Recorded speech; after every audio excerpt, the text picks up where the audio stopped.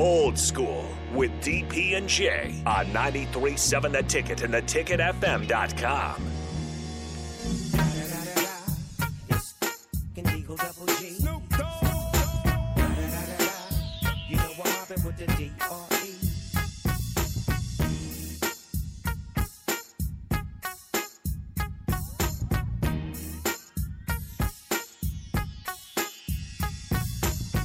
There it is, rocking with a little Snoop.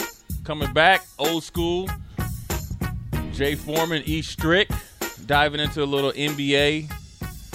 I gotta continue this thing with Kevin Durant. Tell me, don't even get into whether he's a beta or not, because I guarantee he's probably, if he's listening, he's gonna start lighting you up on a text message. I'm gonna ask, he has one of them burner accounts right. too. He'd probably be all up in my right. joint. I want to ask you this, right? Because I feel like Dirk became an alpha super dog over time. Over time. And I feel like some NBA stars over time have become chumps in the sense of they don't like the challenge. Everybody in there, you can view that Kevin Durant made the best decision for him, took the easy way, joined the team that you pretty much choked again, Golden State. That's anybody's opinion. Talk about those two different mentalities. What triggered Dirk to become that alpha dog and leader? Great question. And a guy that people feared when they went out on the court, even at the end of his career, when he felt, if you made Dirk, it feels like when Dirk was at his like swan song, if a young rookie kind of made him mad, fouled him too hard, he'll drop 20 on you. They said, well, thank you for doing business. Like I said, there's your lesson. Yeah. And then where does a guy like Kevin Durant fit into that in the sense of not having that, I'll do it by myself, I'll do it a different way, and it seems like more, I want to say pettiness, because I think Kevin Durant's a good dude. Just a different mentality. Just talk about those two different mentalities. Okay, first I'll just kind of touch on Kevin, and then I'll go to Dirk. Kevin never did address the elephant in the room, which is the Westbrook situation. James Harden just said, I'm going to go be that dude. And he's going to get paid and a chance to really start, because people don't understand. James Harden was coming off the bench. Right? He was a second-round pick, right? People don't recognize James Harden. He didn't have any facial hair when he was a rookie. Yeah. So that's the thing. He took that route, which was okay, because he just said, you know what? It's time for me to go get it. Right? So he did that. Then, so Kevin never addressed the elephants in the room. It seemed as if he was always looking for someone to do it on his behalf instead of really just sitting down, talking through other channels and let me deal with you head to head and face to face. Because they supposed to be boys. They kind of went through the grind together. Because they were Kevin was in Seattle. Yeah. People don't understand that. He was in Seattle. He was back up there when nobody wanted to come watch. Yeah. The Oklahoma City, they kind of went through the grind together. So they probably went through some stuff early in their career where they both were young. Yes. So not addressing that, you then decide to go into another locker room, and you did that with Golden State. Not addressing the situation, you just came in, fit in, played, became MVP-ish in the way that you handled your business there. You still wasn't alpha. Steph was still alpha, even though Steph let you do you, but he still was that guy. Right.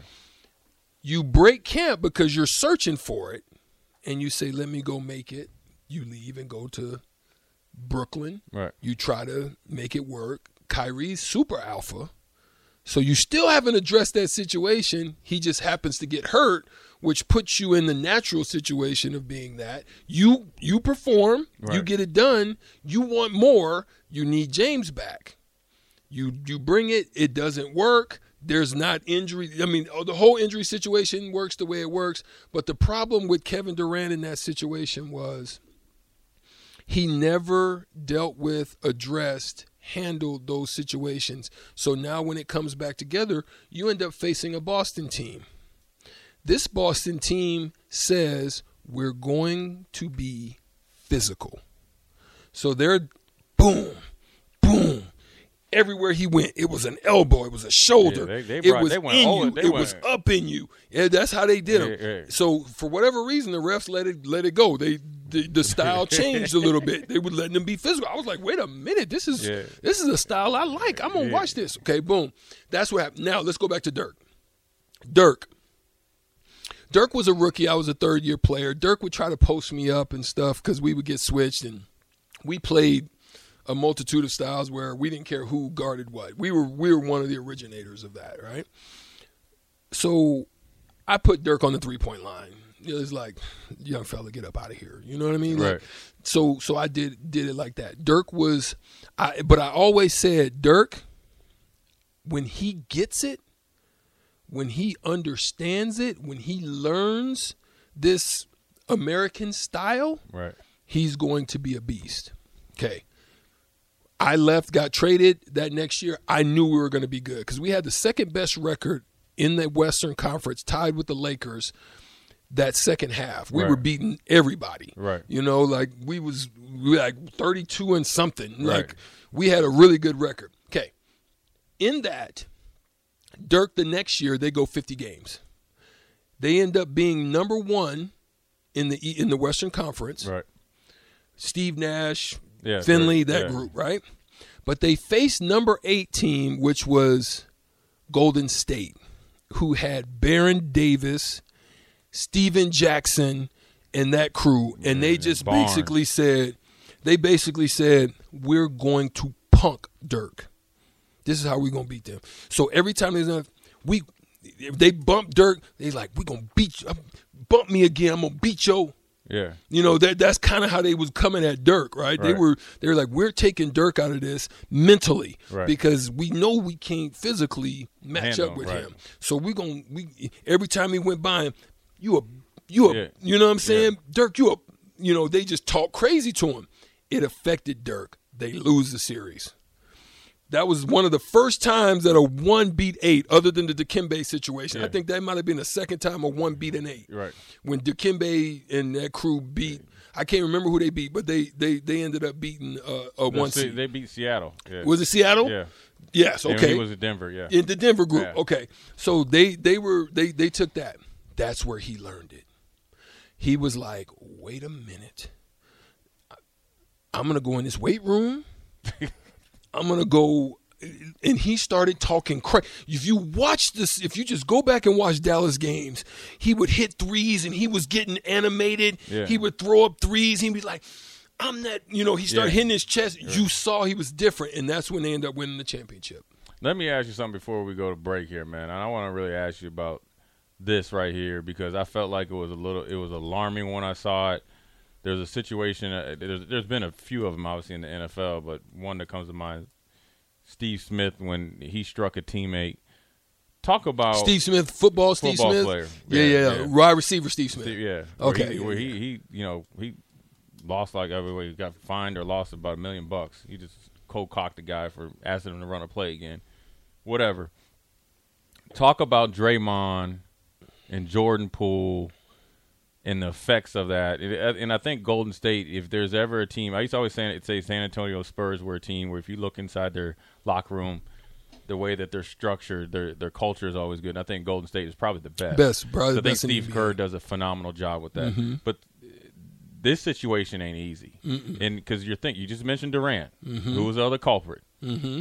Draymond, right? That got into it with him, too. Right. Mm-hmm. Now, as the skills get a little bit lessened, and it gets a little bit annoying. I mean, you can pretty much say Draymond lost the NBA championship when he accidentally kicked over somebody in the gonads. Mm-hmm. He got suspended for a game. Mm-hmm. Talk about Draymond cold cocking Poole and how that can affect the team, short term and long term, because Draymond's a Hall of Fame player in my opinion. Mm-hmm. Hall of Fame personality as well. But how, that's a little overboard. I mean, everybody just scrap with teammates in training camp. I know you have. Yeah. But just to walk up and just go steal somebody unsolicited, that's a little different because nobody expected that type of to happen. So how does a team rebound from that? And what are the steps that Draymond needs to do to kind of get that to be something in the long in this past? Well, there were choices that had to be made. That obviously happened, and the choices that had to be made is, are you going to keep him? Are you going to move him? Is it going to affect Jordan Poole's signing if he stays? Yeah, well, Jordan Poole just got paid. So that's what I'm saying. So they had to have a conversation.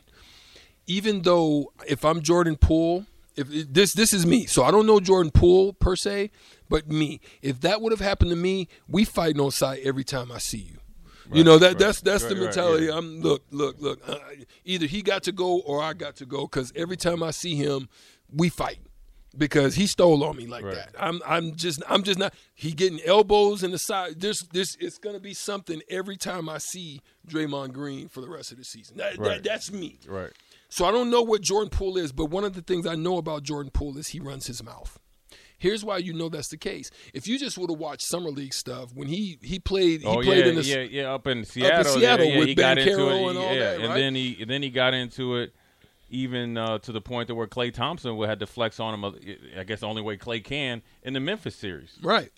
So, yeah, I mean. So that's what you're dealing with. Right. And it seemed like it was a long time coming. It seemed like Draymond just ain't about – and this is the thing about people that I guess just don't understand about just people in general. There's some people that do a lot of talking, and then once you hit a point with somebody – talking's over. Mm-hmm. And it seemed like Draymond was like, all right, gotten to that point. Yeah, they got to do it. Because you know Steph Curry ain't going to do nothing. Yeah. That's why you didn't see him in the mix. Right. He just over there, probably back there drinking his Gatorade. He said, I guarantee, listen, I don't know what was said, because they're not telling you what was said, and you can't really see it on the film, but I can tell you this. He probably said something about, you washed up. Yeah. And I'm about to get this money, so that type of stuff. Yeah, see, that's where you will get rocked that way. So that's probably that's why and you can't trade Draymond. Draymond's untradeable right now. He's got one more year and an option, so he's gonna probably opt in. He's untradeable because he's a guy that can't go into another locker room and chemistry happen. Right. And what his offensive skill set. He's only valuable to that type of team. So I like that. That was a good segment right there, man. Especially just kind of bouncing around on the mentality of players. So we're gonna go to a quick break and come back for another short segment with E. Strick and Jay Foreman. You're listening to Old School with DP and J. Download the mobile app and listen wherever you are on 93.7 The Ticket and theticketfm.com.